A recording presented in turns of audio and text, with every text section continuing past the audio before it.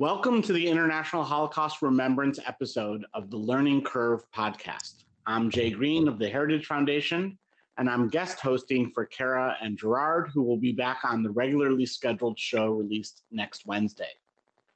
Today is the International Holocaust Remembrance Day, which was established in 2005 and is observed on January 27 each year. It's the date in 1945 when the largest Nazi concentration camp, Auschwitz-Birkenau, was liberated. It was the most horrific and heartbreaking event in human history when the Nazis killed 6 million Jews during the course of World War II. This genocide murdered approximately 2/3 of Europe's Jewish population. The Pioneer Institute and I believe in looking unflinchingly at history, especially when it comes to educating young people about the realities of human nature. That's why we're providing a special podcast on the topic of the Holocaust and the need for ongoing education about the threat of anti-Semitism in our world today.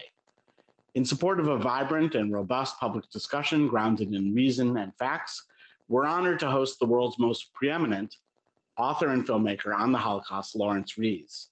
Laurence Rees is a founder, writer, and producer of the award-winning online resource, www2history.com.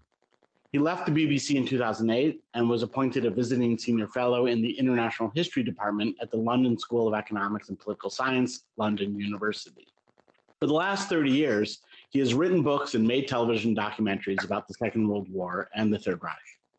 His works include BBC television series and books, including Nazis, A Warning from History, Auschwitz, the Nazis and the Final Solution, which was the recipient of the British Book Award, a 90-minute feature-length documentary, Touched by Auschwitz, and more recently, the books The Holocaust: A New History in 2017, and Hitler and Stalin, The Tyrants and the Second World War in 2021. His many television awards include a BAFTA, 2 International Documentary Awards, and 2 Emmys. He was awarded honorary doctorates by the University of Sheffield in 2005 and the Open University in 2011. Rees was educated at Solihull School and Oxford University. Welcome to the Learning Curve, Laurence Rees. We're very happy to have you here. Thank you very much.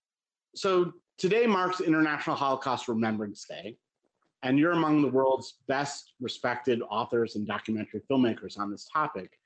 Would you share with our listeners what you think is most important for the general public, teachers, and students today to know and remember about the Holocaust? Well, in short, they should know and remember that a cultured nation at the heart of Europe perpetrated the worst crime in history. And I say worst crime in history, kind of having thought about it a great deal. Many historians shy away from saying something like that because once you start saying something's unique, well, every event in the world's unique. So some historians say, oh, a singular crime. But it seems to me that just takes you straight back to the word unique.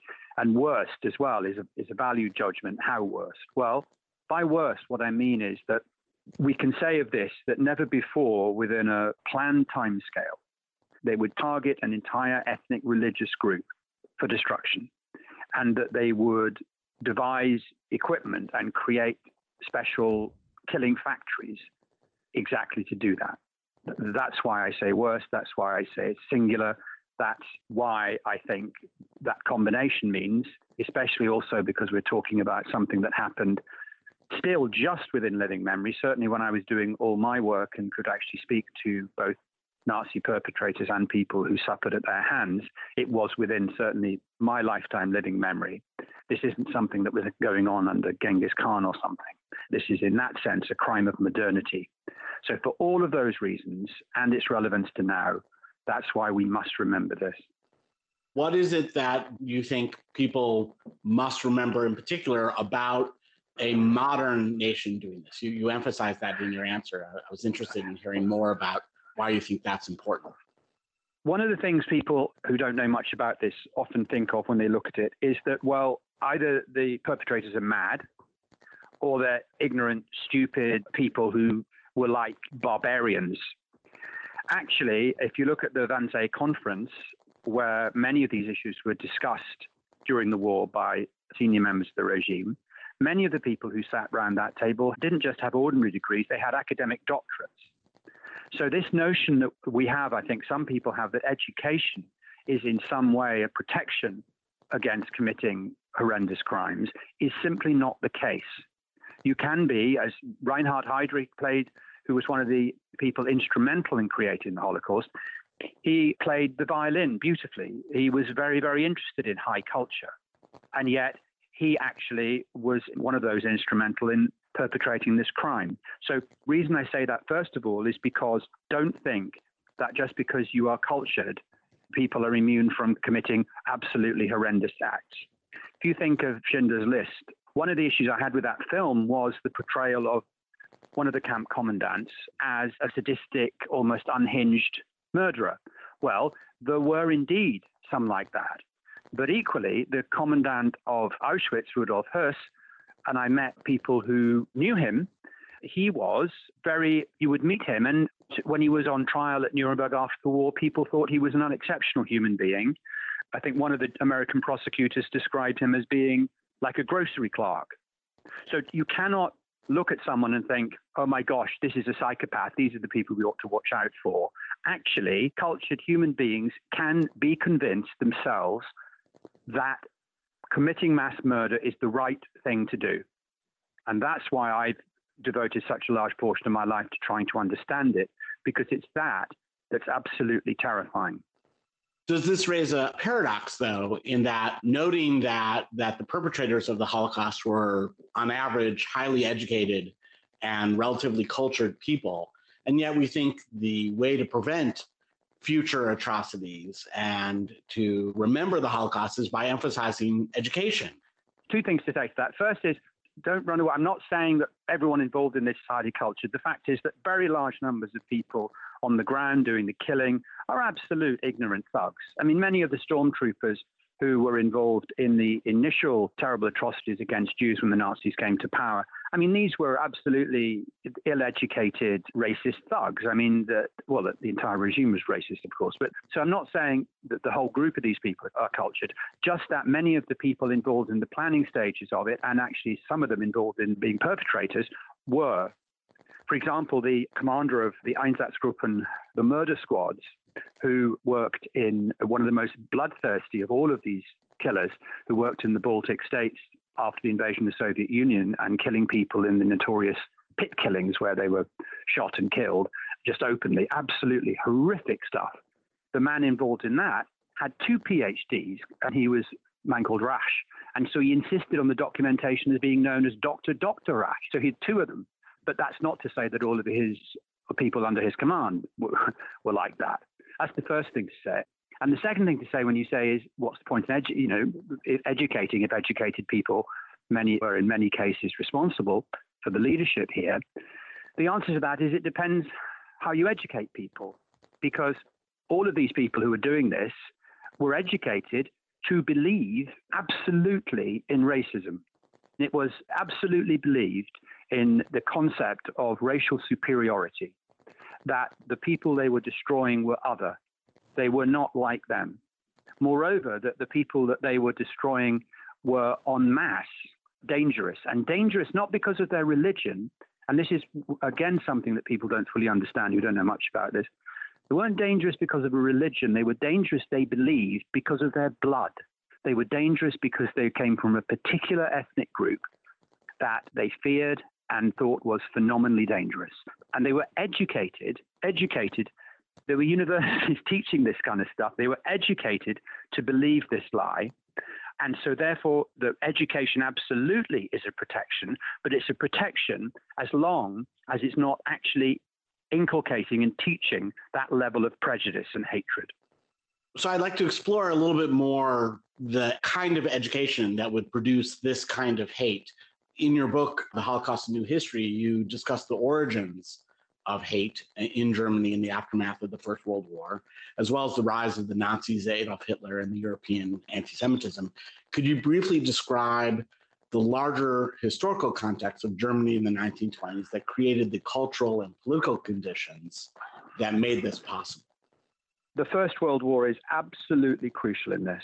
Without the First World War, I don't believe there would have been Adolf Hitler as Chancellor. There wouldn't have been a Holocaust as we know it. The First World War is a seminal event in the history of the 20th century. And to the extent that it's overshadowed by the horrors of the Second World War, I think people sometimes don't fully understand the immense relevance of it to this story. And that's because the humiliation and shame and upset that Germany as a nation felt on losing this war was absolutely immense. Even during the war, once they realized that it's not going to plan and they might be losing it, a search for scapegoats for this begins. And one of the scapegoats, or the chief one that they point to, are the Jews. And why do they point to the Jews? Well, because like all countries, pretty much, I think, in the world, there was, in some cases, overt and in many cases, latent anti-Semitism. And so what was happening was that there was a belief, a false belief, that Jews weren't serving in large numbers proportionately in the army. Actually, less than 1% of Germans are Jews, so it's a proportionate issue. But that Jews weren't serving in proportionate numbers in the army. They actually did a census to actually look at this during the war. And I think they did the census to try and prove that Jews weren't doing their bit. But actually, they were. And so we don't know the reason the census was suppressed, but I think that's pretty clear that's the reason, because they didn't get the result they wanted. There was also a belief that the Jews behind the line, whether in the media or business or whatever, were somehow plotting against people on the front line and making profits, war profiteering and so on. So it became that this myth came up, something called the stab in the back myth, which was on the nationalist side particularly, that Jews had somehow plotted against other Germans to lose the war. This is exacerbated by events in 1917 with the Russian Revolution, because the Russian Revolution to a group of nationalists is looked on as something that's created by Jews. A number of them would say to me, a number of these former Nazis would say, aha, Marx was a Jew, you know. Well, actually, he wasn't a practicing Jew, but nonetheless, he came from a Jewish background. But so they say, well, look, this is a Jewish, Bolshevism and Judaism are the same thing. And then immediately after the loss of the First World War, you have a series of revolutions in Germany. The one in Munich ends up with a Soviet-style Republic of Munich, very briefly, only for a few weeks, but nonetheless, it's there. And many of the leaders of that are Jewish. And that means that some people, not all people, but a group of absolute fanatics think this points to how the Jews are trying to usurp Germany. And then you have the settlement of the Versailles Treaty, which is perceived as unjust, and the sense that the Weimar government, which is the government that's running Germany in the 1920s, that is somehow Jewish influenced, and the Jews are blamed for liberalism, even for democracy. The Jews become, in a particular group in Germany, the Jews become a kind of all-purpose scapegoat for anything you don't like. Anything. Even if they're blamed for communism, profiteering, and democracy Yes. at the same time? I put that exact question to a former Nazi. I said, hang on a minute. You're blaming the Jews for communism, of course, which is deeply anti-capitalism, and you're blaming them for the excesses of capitalism. It just doesn't make any sense. And to which this person replied, just goes to show how clever they are. So you see, you understand that actually, and it's like the conspiracy theories. The thing about a conspiracy theory, and we see this all over the world, but I mean, I have to say, having recently been to America, I was on a long trip to America about 18 months, 2 years ago, and hearing people talk about the cab drivers chiefly talking about Trump, a lot of it was conspiracy theory based with no evidence of it, and you try to discuss it. And it was, and I'm not equating for a second that regime with anything like this or anything. I'm talking about a mentality in terms of views of conspiracy theories. But you see how it's actually not necessary to have any evidence for a conspiracy theory. In fact, if you have no evidence, that can benefit you if you're proselytizing a conspiracy theory, because that's how clever the state is or the Jews are at hiding it. Both the evidence is proof and the absence of evidence is proof. The absence of evidence can be almost more proof in my experience. So you find that the Jews, of course, they would say the Jews are behind this, and they would say, well, where's the evidence? And that would go, that's another example of how sneaky and clever they are. There's a famous propaganda book published in Germany in the 30s, once Hitler's in power, called The Poisonous Mushroom. And it's a children's book. And what that's about is It teaches children that if you look often into the forest at the most beautiful mushroom is often the most poisonous mushroom. Similarly, the nicest Jew who you meet can actually often be the most dangerous Jew because they're trying to lull you into liking them in order to more easily pursue the nefarious crimes. This hatred that was latent or explicit and then was activated in a more virulent way with the attempt to rationalize the defeat in World War I. This then is accompanied with the rise of the Nazi Party and Hitler into power, culminating in a set of laws, the Nuremberg laws, which codify and institutionalize anti-Semitic policies. Could you discuss the events that led to those Nuremberg laws and what you think educators and students should know about the criminal realities of Nazi ideology? The Nuremberg laws are the most infamous, really, of Nazi legislation before the war attacking the Jews. And they are laws which prevent the Jews from holding German citizenship and prevent the Jews from having sexual relations with people who are non-Jewish. There's a number of things to say about that. The first is to say that it isn't that prior to that Jews were fine in Nazi Germany. Actually, there were already many cases of terrible oppression against Jews. There weren't the death camps. There wasn't systematic extermination. But a number of Jews were sent to concentration camps where some did die. Some did die either of mistreatment or by outright murder. Not in huge numbers compared to what's to come, but nonetheless, the persecution began from the day Hitler took office on January the 30th, 1933. And what was happening locally, because a large element of this anti-Semitic action might be perpetrated by local Nazi groups, local stormtrooper groups.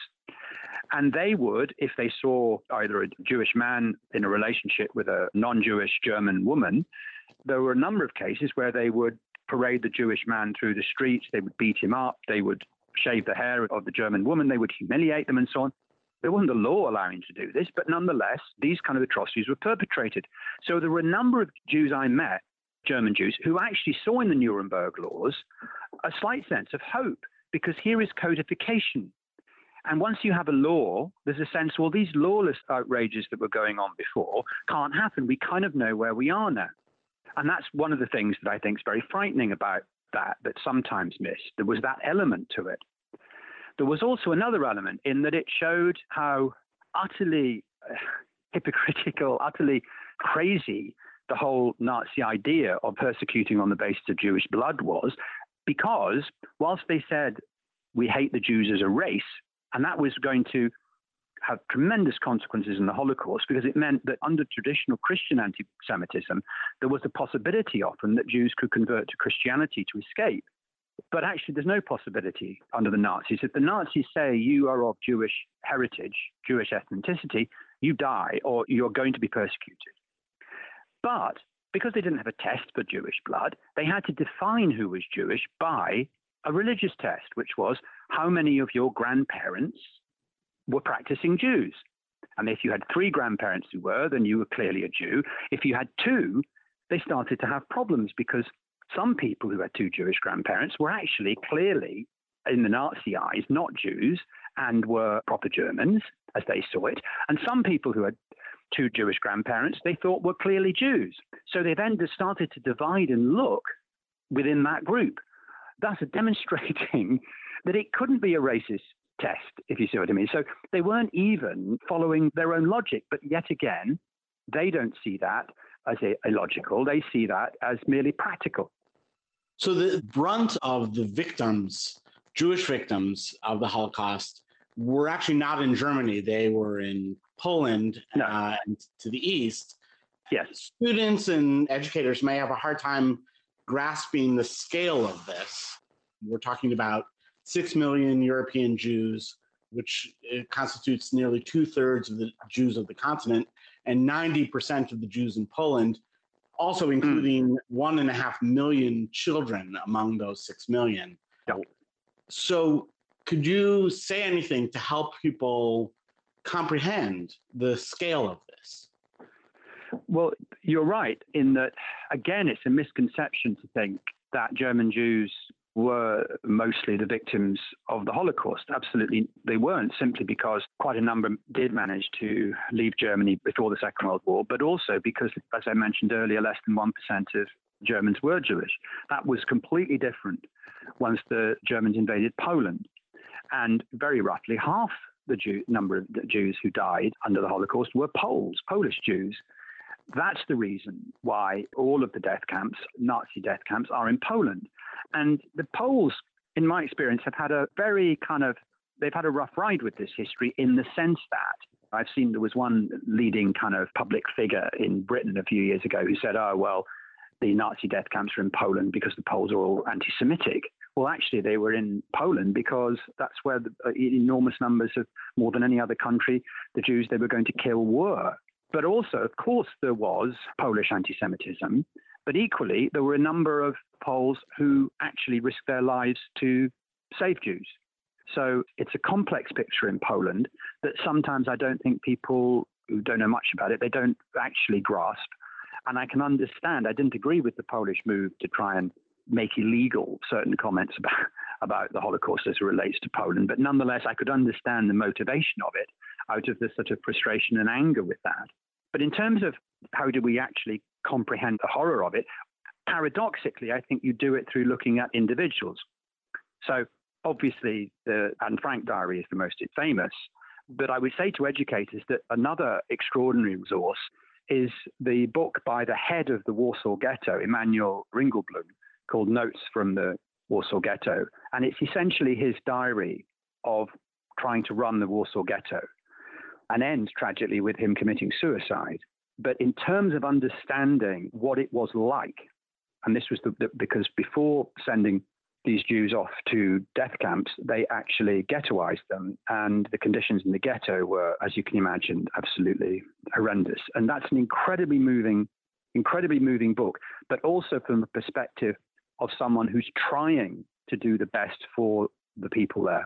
And for 18-year-olds or people just in first year of university, around that kind of age, I really would recommend one of the most profound books I've ever read, which not many people know about for some reason, but it's called Amidst a Nightmare of Crime. And that book is compiled from scraps of diary entries and comments that the Sonderkommando, that's to say Jewish prisoners who worked doing horrendous tasks actually in the gas chamber complexes, forced to do that on pain of their own death. Many of them, or a number of them, wrote down what it was like, and they put these notes in bottles and buried them in the environs of the gas chamber complexes. And they were only discovered years and years later and have been published in this book called Amidst the Nightmare of Crime. And you can't get more firsthand than that. You can't get more moving and just absolutely extraordinary book. And I would recommend the testimony in my own Holocaust book, only because we managed to go off and interview not just many of the people who suffered, but a number of the perpetrators, including an SS man who worked at Auschwitz. And I think once you want a certain level of understanding, actually that kind of testimony can also be useful.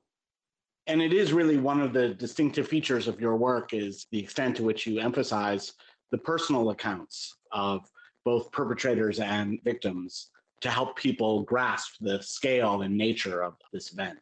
Another famous personal account is the memoir Night by Nobel Peace Prize winning Holocaust survivor Elie Wiesel, in which he says, "Never shall I forget that night, the first night in camp, which has turned my life into one long night. Never shall I forget the little faces of the children whose bodies I saw turned into wreaths of smoke beneath a silent blue sky." As an author of a landmark history of Auschwitz, could you discuss the death camps and the conditions under which Jews lived and ultimately died there? Well, I think it's appropriate that the book I just mentioned is called Amidst the Nightmare of Crime. I mean, it's at one level, it's unimaginable. But what's interesting is the human capacity to try and survive. The people I've met who survived Auschwitz are absolutely extraordinary people, many of whom point to the fact that they were lucky to escape various selections, but also they possess an extraordinary resilience. One of the things about that is I always think it's partly to do with age, because I think when you are in your late teens or early 20s, there's a level of force and resilience that you don't have when you're young, much younger than that, a child, and you don't have as you get older. Certainly once you get older and have children and you're worried about your children, I think it's very different. There are a number of cases of women going to the gas chambers with their children because they just couldn't face the children dying on their own, whether they actually knew for sure they were going that, but they certainly were not going to be separated from their children. As they arrived at Auschwitz, many of the Bahnhof Kommando, the prisoners who were helping them getting down from the trains, a number of them would say to young, healthy women who were holding a baby, give the children to old people, give the children to old people, in order to try and have it so that the young mother would survive. You can hardly imagine the horror of that. The other thing I would say, if I was talking to educators about this, the other thing to emphasize is that one of the problems we have with this in terms of understanding is a confusion in the English language between death camp and concentration camp. Many people use them as the same thing, and they were not the same thing. Part of the reason for that is because Auschwitz, the biggest and most deadly camp of all, was both a concentration camp and a death camp. And so therefore it has an element of confusion inherent in that. Many of the other places where these horrendous crimes were committed, particularly a camp, say, called like Treblinka or Belzec or Sobibor, there, virtually everyone on arrival is killed. Small places, they're almost more extraordinary to visit than Auschwitz in a type of way. And that's because Auschwitz, because it's a concentration camp as well as a death camp, was designed also to keep certain numbers of people alive to be worked to death. So it actually had to have space. But if you want to kill enormous numbers of people, just kill them, you actually need hardly any space. That was one of the things that shocks me going to Treblinka or Sobibor.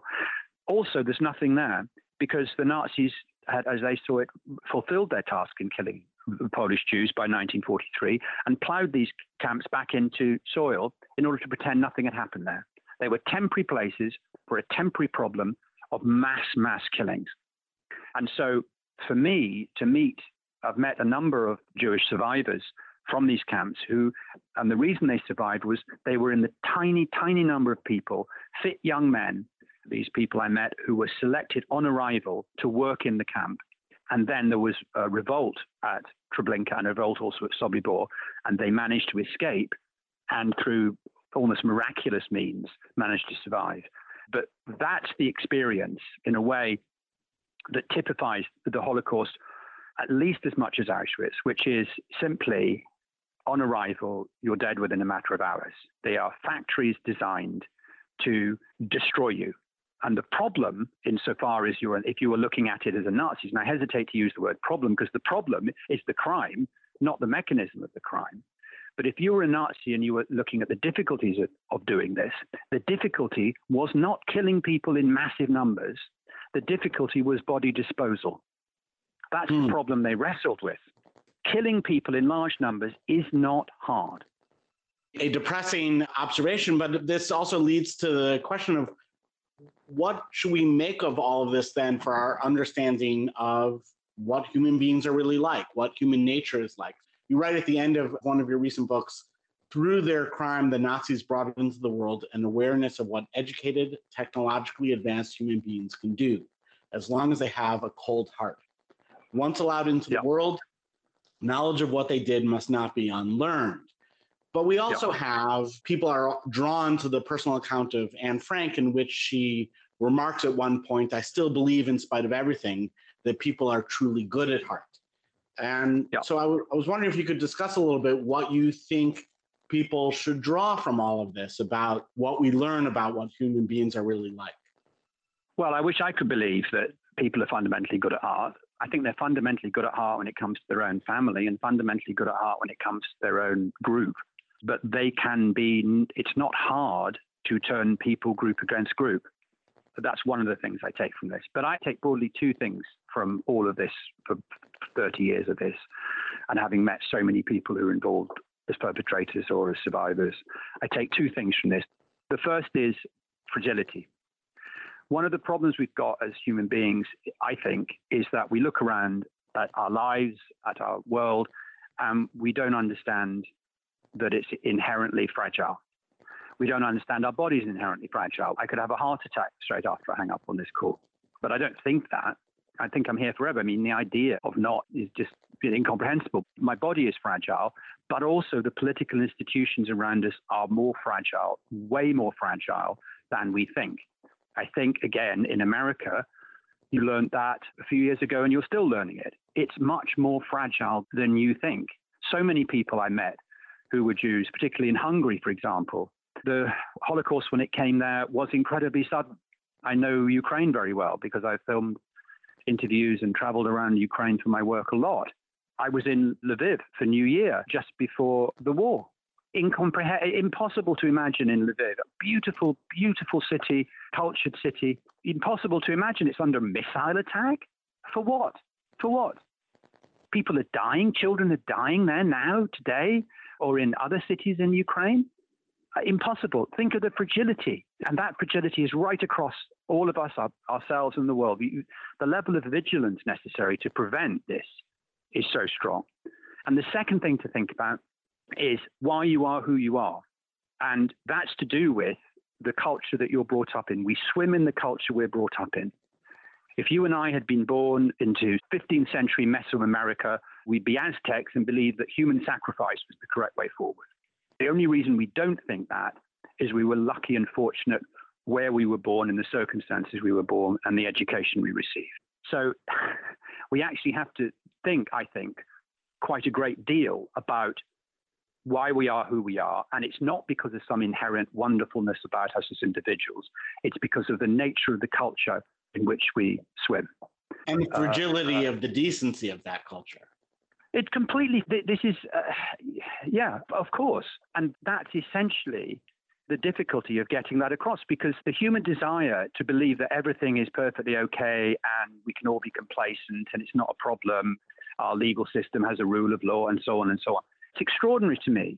Actually, I get incredibly depressed at looking at, for example, Iran, with these terribly brave people who go out on street demonstrations, and now they're being executed. But as I saw it, I could almost predict that. And I could predict it because you study something like Germany and the Nazis and Hitler. And the reason Hitler wasn't overcome until the Russian troops were at the door of his bunker, the reason that happened primarily was because the army stuck with him. And actually, you don't need, it doesn't matter if you've got 100,000 people demonstrating without weapons on the street, as long as you've got the army on your side. Doesn't matter. And yet somehow we see it and think, this popular uprising. It's just incredibly depressing. The key is the army, not the people on the streets to that extent. They may influence the army and whatever, but as long as you keep the army close to you, like Putin keeps those people who are closest to him very well off and implicates them, it's very, very, very hard to dislodge these people who are committing terrible crimes. Well, I have a feeling that we could discuss this for many more hours here. You've devoted decades of your life to studying this issue, but unfortunately, we don't have the time to continue, although this is really fascinating and I think really important. But perhaps you'd like to help us conclude by reading a portion from one of your recent books, The Holocaust and New History. Sure thing. This relates to, he's one of the two or three most extraordinary people I've ever met in my life, a man called Toivi Blatt, who was what is called a Sonderkommando at Sobibor. That's to say, he was selected to do horrendous tasks in the camp in exchange for not being immediately murdered. And I interviewed him a number of years ago. He's dead now. I interviewed him a number of years ago. And he said something that relates to this notion of why we are who we are. I think about it a great deal. So I'll just read this one paragraph. Toivi Blatt, who was at the age of 15 selected as a Sonderkommando at Sobibor, was astonished at how the horrific circumstances of the camp could alter the character of those who worked there. People change under some conditions, he says. People ask me, what did you learn? And I think I'm only sure of one thing. Nobody knows themselves. All of us could be good people or bad people in these different situations. Sometimes when somebody is really nice to me, I find myself thinking, how will he be in Sobibor? This is really very powerful. Thank you for sharing that. Thank you again for joining us. This has been an interesting and engaging discussion that we hope has been helpful as people are trying to make sense of the horrors of the Holocaust. remember its millions of victims, as well as better understand our shared past. Please tune into our regular episode of The Learning Curve on Wednesday with Kara and Gerard. And again, thank you very much, Laurence Rees, for joining us here on The Learning Curve. You're very welcome.